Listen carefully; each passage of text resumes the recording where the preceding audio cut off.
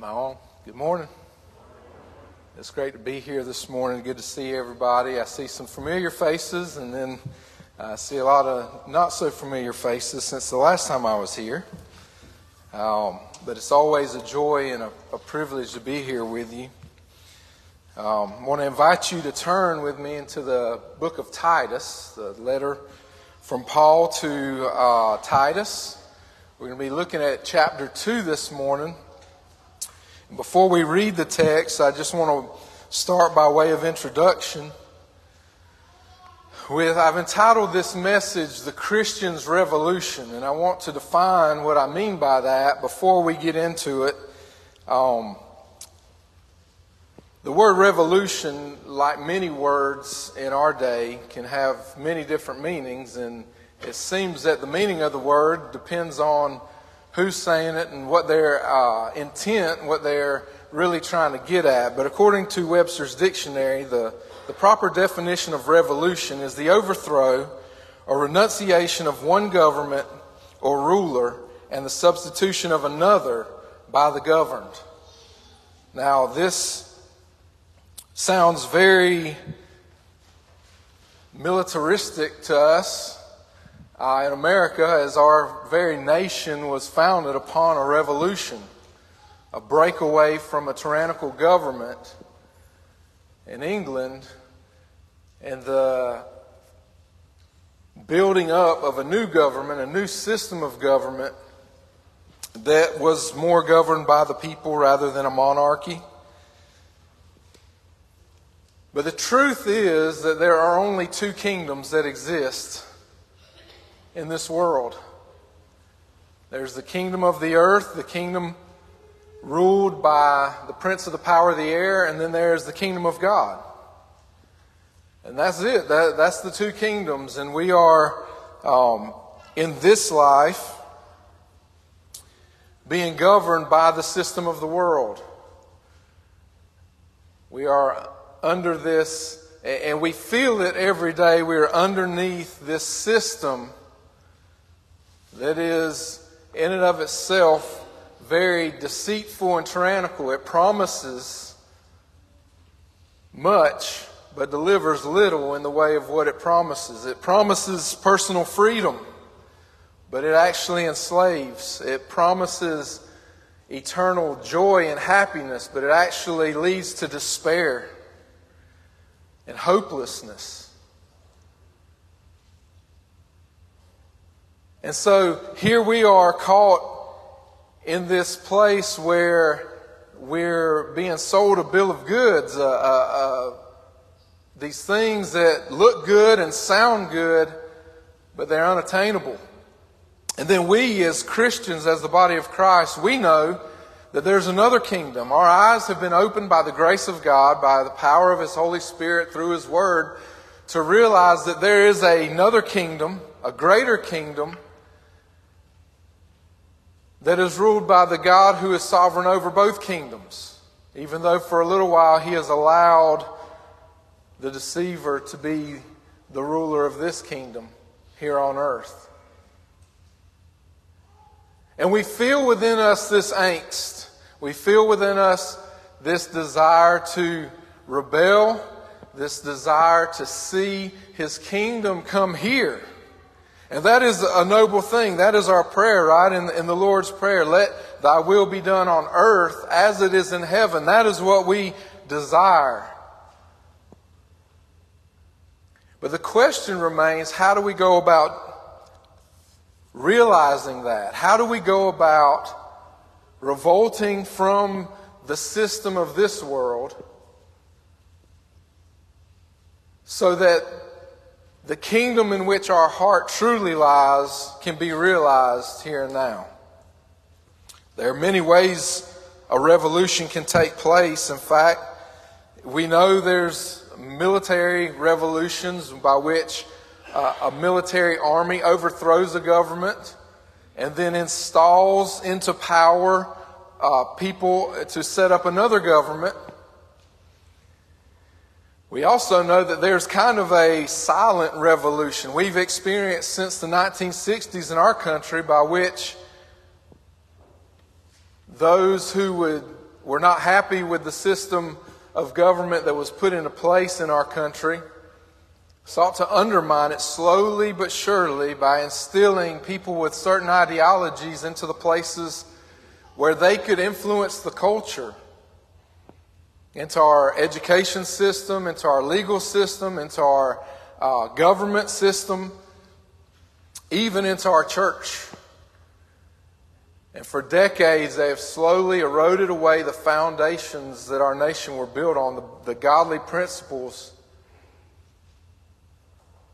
They have slowly achieved a revolution by which now the people who hold to the principles taught in the Scriptures are now the minority, and they're now the squeaky wheel that needs to be replaced and done away with, so that the majority can have their heaven on earth without God. So that's another way that revolutions can take place, not just through military force, but through the undermining of the current foundations, the long-term weakening, chiseling away.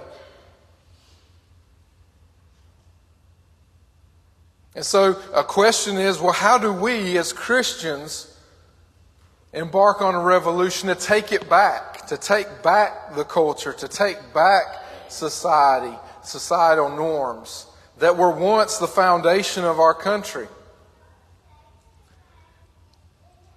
And as you search the Scriptures, as you are familiar with the Scriptures, this was a very preeminent question in the minds of the original disciples, was it not? They thought that Jesus was coming as a revolutionary, as a leader to overthrow the Roman oppressors and to install a new government by which Israel would be restored to its former glory.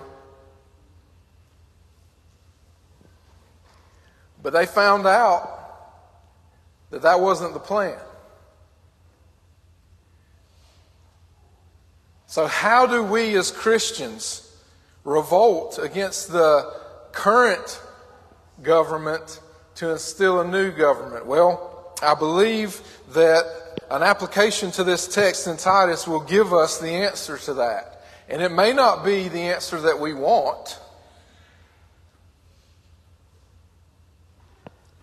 but I believe it is the answer nonetheless. So I want to invite you to stand with me as we honor the reading of God's Word. And we're going to read Titus chapter 2.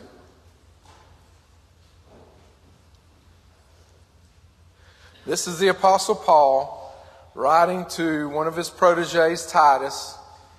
And he says this in chapter 2. But as for you, Titus, teach what accords with sound doctrine. Older men are to be sober-minded, dignified, self-controlled, sound in faith, in love, and in steadfastness. Older women likewise are to be reverent in behavior, not slanderers or slaves to much wine. They are to teach what is good, and so train the young women to love their husbands and children, to be self-controlled, pure, working at home, kind, and submissive to their own husbands, that the word of God may not be reviled. Likewise, urge the younger men to be self-controlled. Show yourself in all respects to be a model of good works, and in your teaching show integrity, dignity, and sound speech that cannot be condemned, so that an opponent may be put to shame, having nothing evil to say about us. Slaves are to be submissive to their own masters in everything. They are to be well-pleasing, not argumentative, not pilfering, but showing all good faith, so that in everything they may adorn the doctrine of God our Savior. For the grace of God has appeared, bringing salvation for all people, training us to renounce ungodliness and worldly passions, and to live self-controlled, upright, and godly lives in the present age, waiting for our blessed hope, the appearing of the glory of our great God and Savior Jesus Christ, who gave himself for us to redeem us from all unlawlessness and to purify for himself a people for his own possession who are zealous for good works. Let's pray.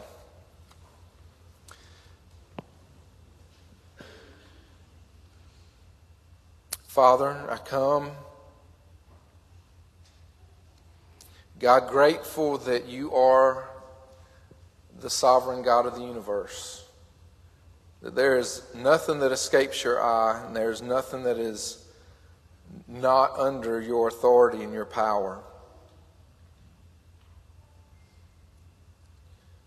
And God, that as we have gathered in this place this morning, that it is not by chance or accident.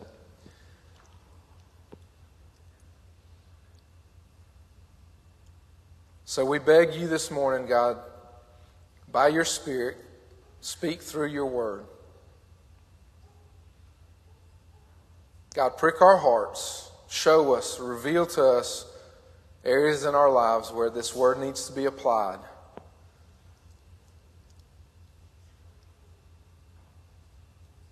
God, so that we may live in a manner worthy of the gospel of Jesus Christ. I pray for the soul in here who may not be saved, who may not be regenerate. God, I pray that you would do what only you can do, and you would breathe life. You would grant repentance and faith.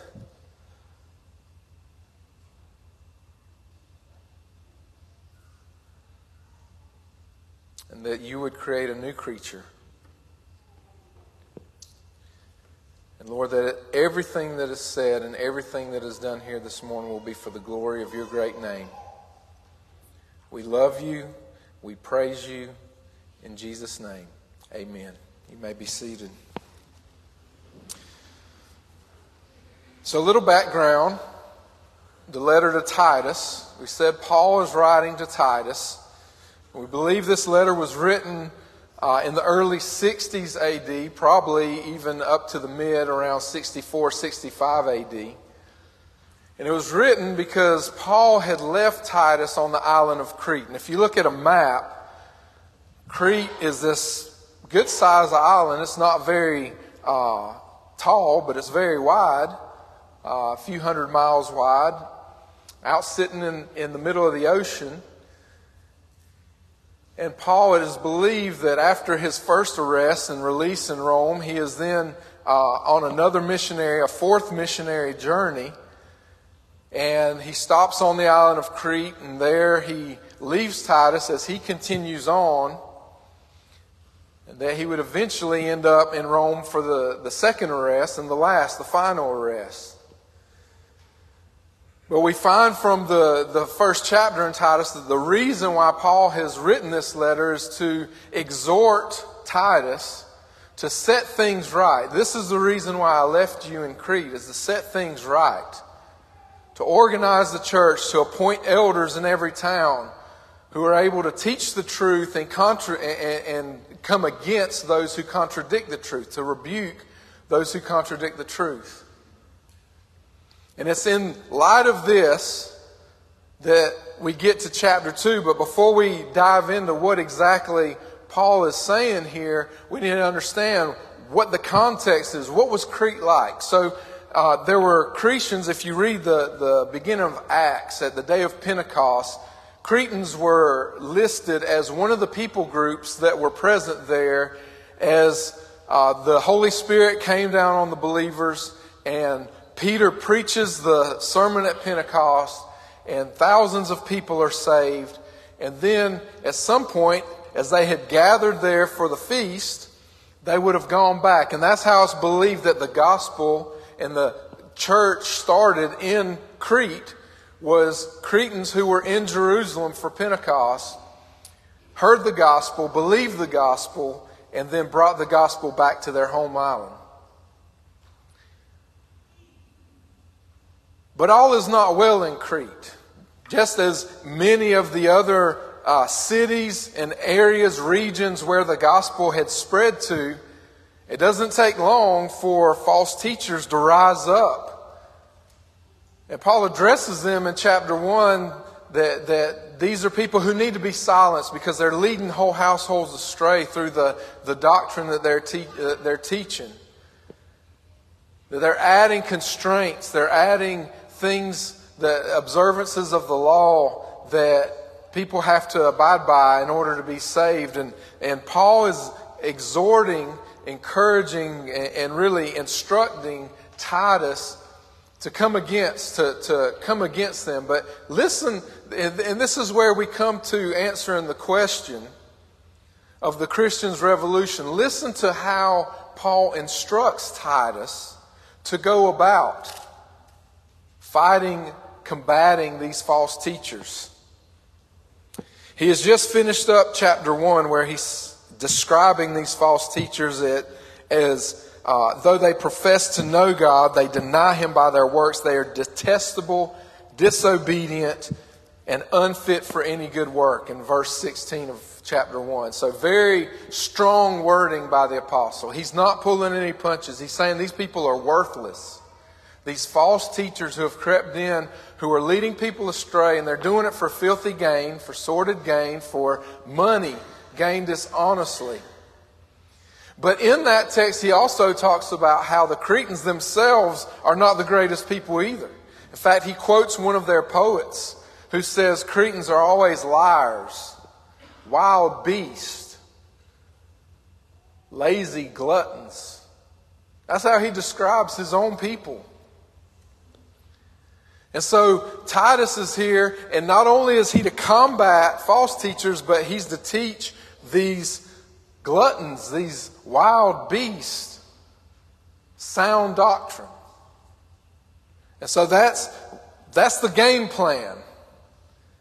Now, it doesn't sound like much, does it? But you know, if you study church history, and that's something that we don't do anymore, but as you study church history, the greatest movement, and by the way, let me just say this, church history is world history. I've been amazed to see how much the shape of world history has been formed by what was going on in the church throughout the centuries. And I'm not just talking about the early church, I'm talking about through every decade, through every century it seems, there's been a movement by the remnant of God that has altered or shaped the course of history. And especially when you get to the Reformation and you get to the early, in the 1500s, 1600s, 1700s, all the way up to the early through the 18th to the early 1900s, you see it as really what the church is doing, the Church of God is doing, that is shaping the cultures of the world, especially our own American culture. And then, as you study that, you see, and this is what they were doing. They weren't marching with swords and spears. They were proclaiming the Word of God. It was preachers proclaiming the Word of God, and the Word of God having its effect by the power of the Holy Spirit moving in the hearts of the people to bring about change in their lives. And by changing their lives, it shaped the culture. And so this is the way that the Christian revolts against the current system of this world. He says to Titus, "But as for you, teach what accords with sound doctrine." Teach what is healthy doctrine. That word doctrine simply means teaching. Teach what the Bible teaches. That's what he's saying. Teach what the Scriptures teach. Teach what you have been taught by faithful men, including, Paul says, myself. These are the things you're to teach. And then he goes on to expound on those to certain groups of people. He says, older men are to be sober-minded, dignified, self-controlled, sound in faith, in love and steadfastness. So he first addresses the older men. And basically what he's saying here, and if you look at what he is prescribing for older men in the way of sound doctrine, you go and compare in chapter 1 what he prescribes as the men that Titus is supposed to appoint as elders of the church, you'll see a lot of similarities in those lists. In other words, when Paul is saying these are the kind of men that you should be looking for to appoint as elders in the church, as leaders in the church, the list isn't different. It's just these, make sure that these men have these, but this is what every man should be. Every man should be above reproach. Every man should be sober-minded, self-controlled, temperate, dignified, honorable, noble. A man that young men look at and want to emulate. That's what every man should be. But be sure that the men who you appoint to be elders and leaders in the church, that they are those things. Sober-minded, not given over to alcohol, able to think clearly about things. Dignified, honorable, noble, worthy of respect. Self-control, that sounds familiar. That's a fruit of the Holy Spirit that Paul lays out in Galatians. Able to control yourself, and able to control your emotions, and able to control your passions. Sound or healthy in faith, love, and steadfastness, endurance. Not someone who's going to give up easily when the going gets tough.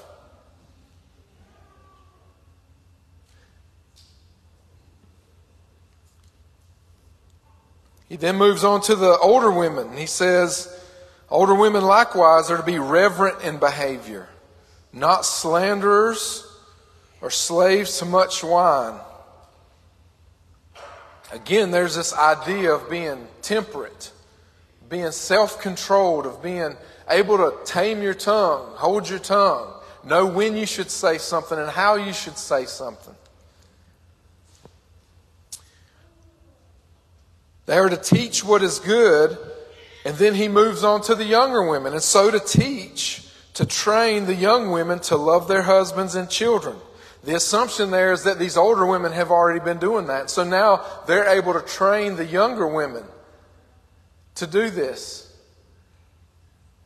And as we go through this list, and this list isn't exhaustive of what sound doctrine is, of what we're supposed to be training and teaching to one another, I want you to think about the things you see on TikTok or on Instagram, on Facebook, and how foreign these very characteristics are to the culture, to the women, the men of this day that we live in.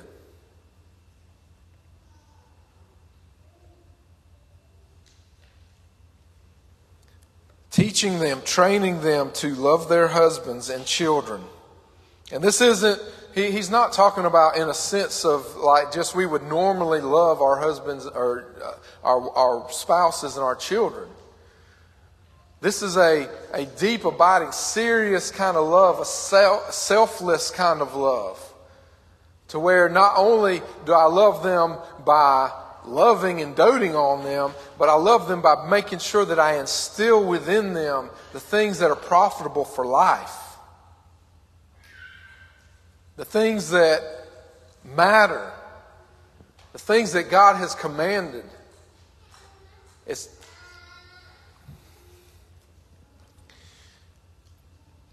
to be self-controlled, pure, working at home, kind and submissive to their own husbands, that the word of God may not be reviled. It's so interesting, and some of us, as we read in 21st century America, as we read that working from home, being submissive to their husbands,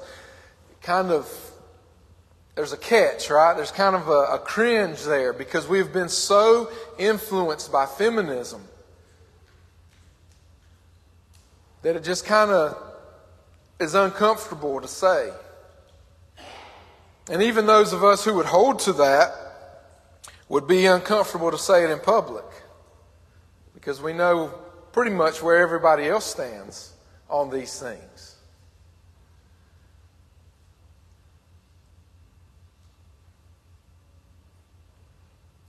But this is what Paul says. And he's saying this in a day where women, the norm was to work from home, to work at home, to be a keeper of the house, a housewife, a homemaker. That was the norm. And he still makes a point to say that. Let us be careful not to try to explain away what the Scriptures say because of what our culture thinks about it. He says that they be kind and submissive to their own husbands. And if you go and you read in his letters to Timothy, which 1st and 2nd Timothy and Titus make up what we know as the pastoral epistles, where Paul is teaching these men how to be pastors of churches out as he has assigned them to certain places. These same things kind of keep coming up. These same themes keep coming up because just like in our day, in these ancient days, feminism was a thing. It's not new. It's not progressive. It's always been there.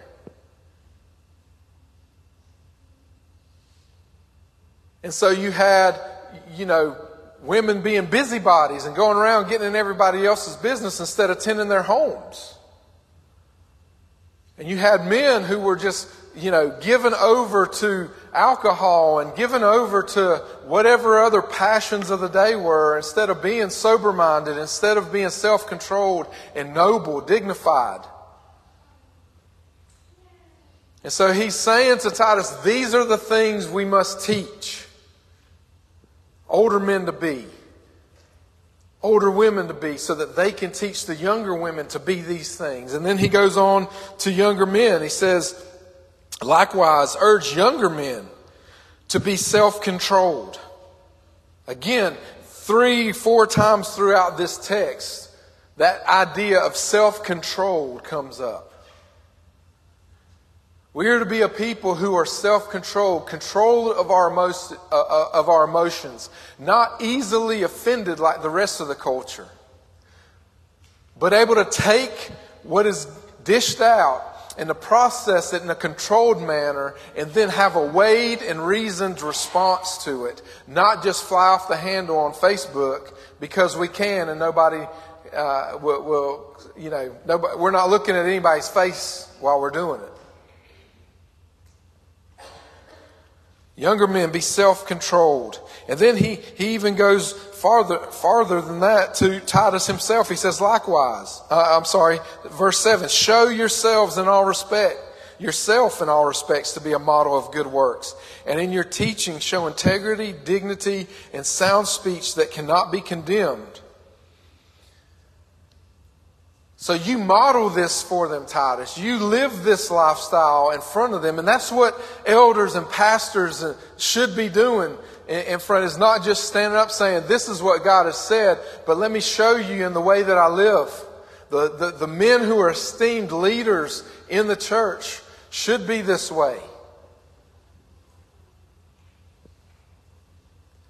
And we have many a church that are slowly dying or already dead because they have men who lead it who are just good at business.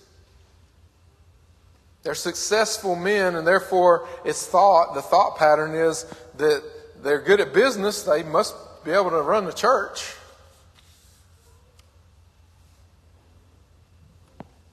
But they're not these things.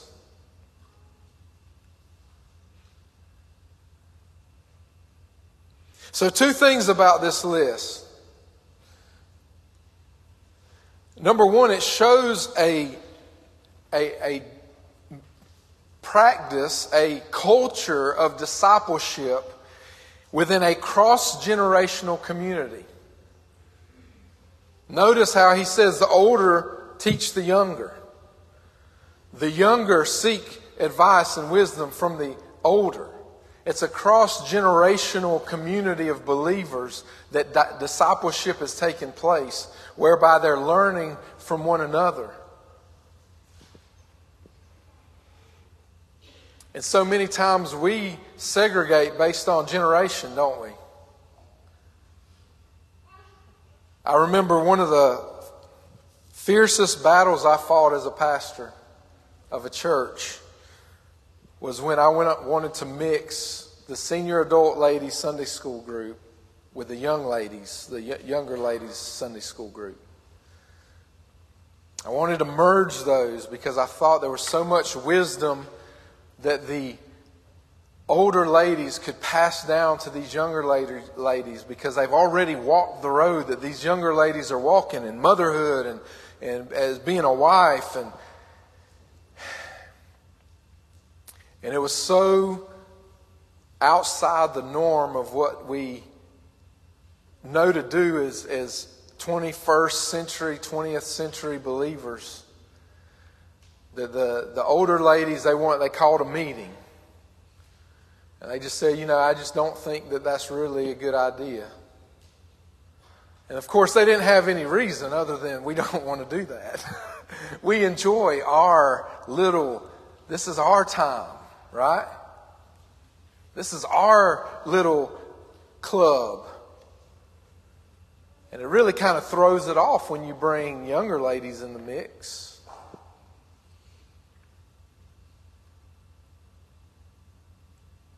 This is what we're supposed to be doing. Cross-generational community of believers who disciple one another. And then the other thing that we notice is that in our culture, the culture doesn't want us to be teaching these things. The culture doesn't want us to be saying these things to them.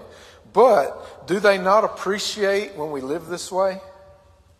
Does not the culture, people in the culture, unbelievers in the culture, don't they still appreciate when they see people living this way?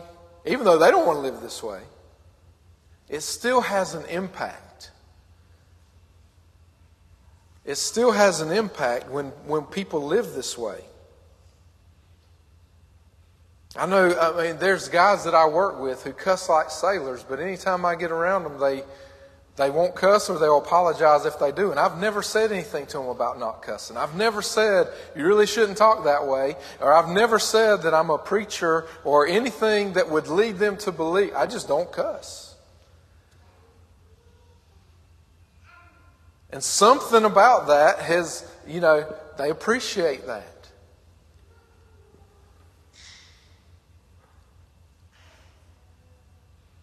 So now let's get to, here's where Paul goes as he usually does. He flips-flops from a theological to a doctrine, okay? From theology to doctrine. And here's why. Because our theology defines our doctrine, our teaching. Our theology, what we believe about God, defines and drives our doctrine, the way we live, the way we teach about how we're supposed to live. Okay? And so Paul here in verse 11, he points out the theological basis for why we're supposed to teach sound doctrine and that this is sound doctrine. The way we live, self-controlled, temperate, kind, dignified, not slanderers, not gossips. Here's the theological basis. Verse 11, for the grace of God has appeared, bringing salvation for all people. More, depending on who you read, more properly translated, for the grace of God that brought salvation has appeared to all people. In other words, salvation, the gospel of Jesus Christ is now front and center. It's now out in the public. And he's referring to possibly these all people, older men, older women, younger women, even slaves. He gets to the theological heart of it is the gospel. The grace of God has appeared, bringing salvation for all people, training us to renounce ungodliness. So here's what the gospel brings. The gospel brings salvation. Amen. That is, we're saved by faith in believing that what Jesus Christ did on the cross was in our place, a substitutionary atonement whereby He appeased the wrath of God toward our sins. And then He rose again to defeat death, to redeem us from the curse, from the power of sin, from the penalty of sin, and from the power of Satan. And so this gospel, this good news, it brought salvation. It also brought something else, holy living. He says it trains us, verse 12, training us to renounce ungodliness and worldly passions and to live self-controlled, upright, and godly lives in the present age. That's two sides of the same coin. A holy life is one that not only renounces worldly passions and ungodliness, but also lives self-controlled, upright, and godly lives. It's two sides of this, the positive and the negative of the same coin. Yes, we renounce ungodliness. Yes, we reject worldly passions. But we do so by living self-controlled, upright, and godly lives in the present age. And again, as he did in so many of his epistles, get the order here. It's not do this, live this way so that you can be saved. This is what the grace of God has done. This is what the gospel has accomplished. Is that it trains us in holy living. We live holy, we pursue holiness, not to earn salvation, but because we have been granted salvation. And he says, not only does it bring salvation, not only does it bring holy living, but it brings a glorious future that we await. He says, waiting, verse 13, for our blessed hope. And what is our blessed hope? The appearing of the glory of our great God and Savior Jesus Christ. That is what we long for. So here's the picture I want you to walk away with. Okay? Here's the picture that the Bible paints of Christians. Okay? Because we're thinking about revolution here. And here's the picture I want you to get. The way the Christian revolts is that while we are in this kingdom, the kingdom of earth, ruled by someone other than our king, though by his authority he has allowed it, we are living as citizens first for another kingdom. A kingdom that is not here yet. It's already, but not yet. And so we're living for a king, Jesus, who is not reigning in the complete sense of the word. In other words, at this moment, all knees have not bowed, all tongues have not confessed Jesus as Lord, but they will. And so we're to live as people that way. And this is the way we revolt against the current system, is we live these temperate, godly lives so that His word may not be reviled, so that His doctrine is adorned, it is put out for everybody to see, so that all will see that it's not just a imaginary crutch that people need to get through life, but in fact it is a reality that changes the very way that people live. That it is supernatural. It's not human. It's not man-made. It's not manufactured or conjured up. It is the power of God working in the lives of people. And the reason why we do this is verse 14. This Savior, this King Jesus Christ, He gave Himself for us to redeem us from all lawlessness and to purify for Himself a people for His own possession who were zealous for good works. This is what He is accomplishing.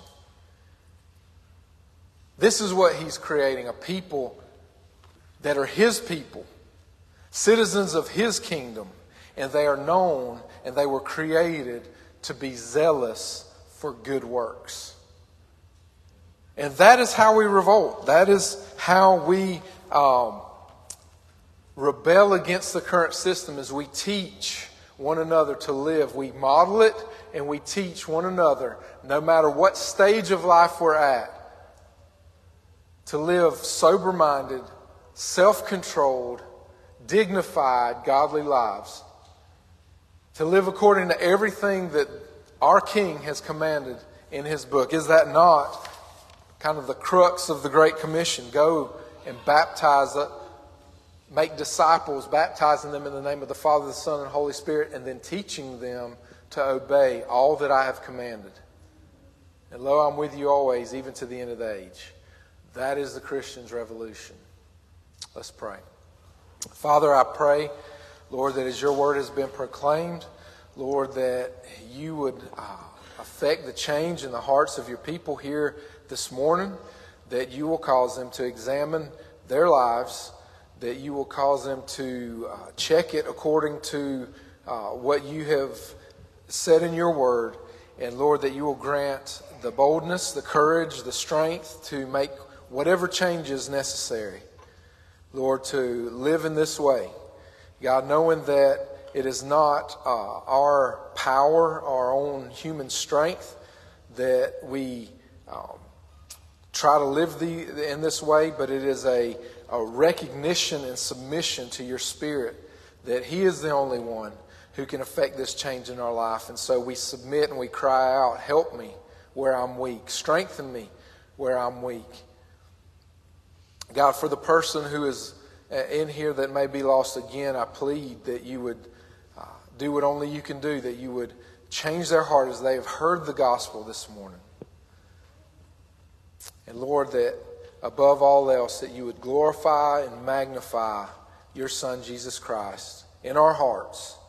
And Lord, that as we think about our place in this world, that we will recognize and we will just completely sell out to the fact that we serve another King that is in another kingdom, and we longingly await for the day when we will see Him face to face. But until that day, we will continue to serve Him here in the way that He has prescribed for the glory of His name.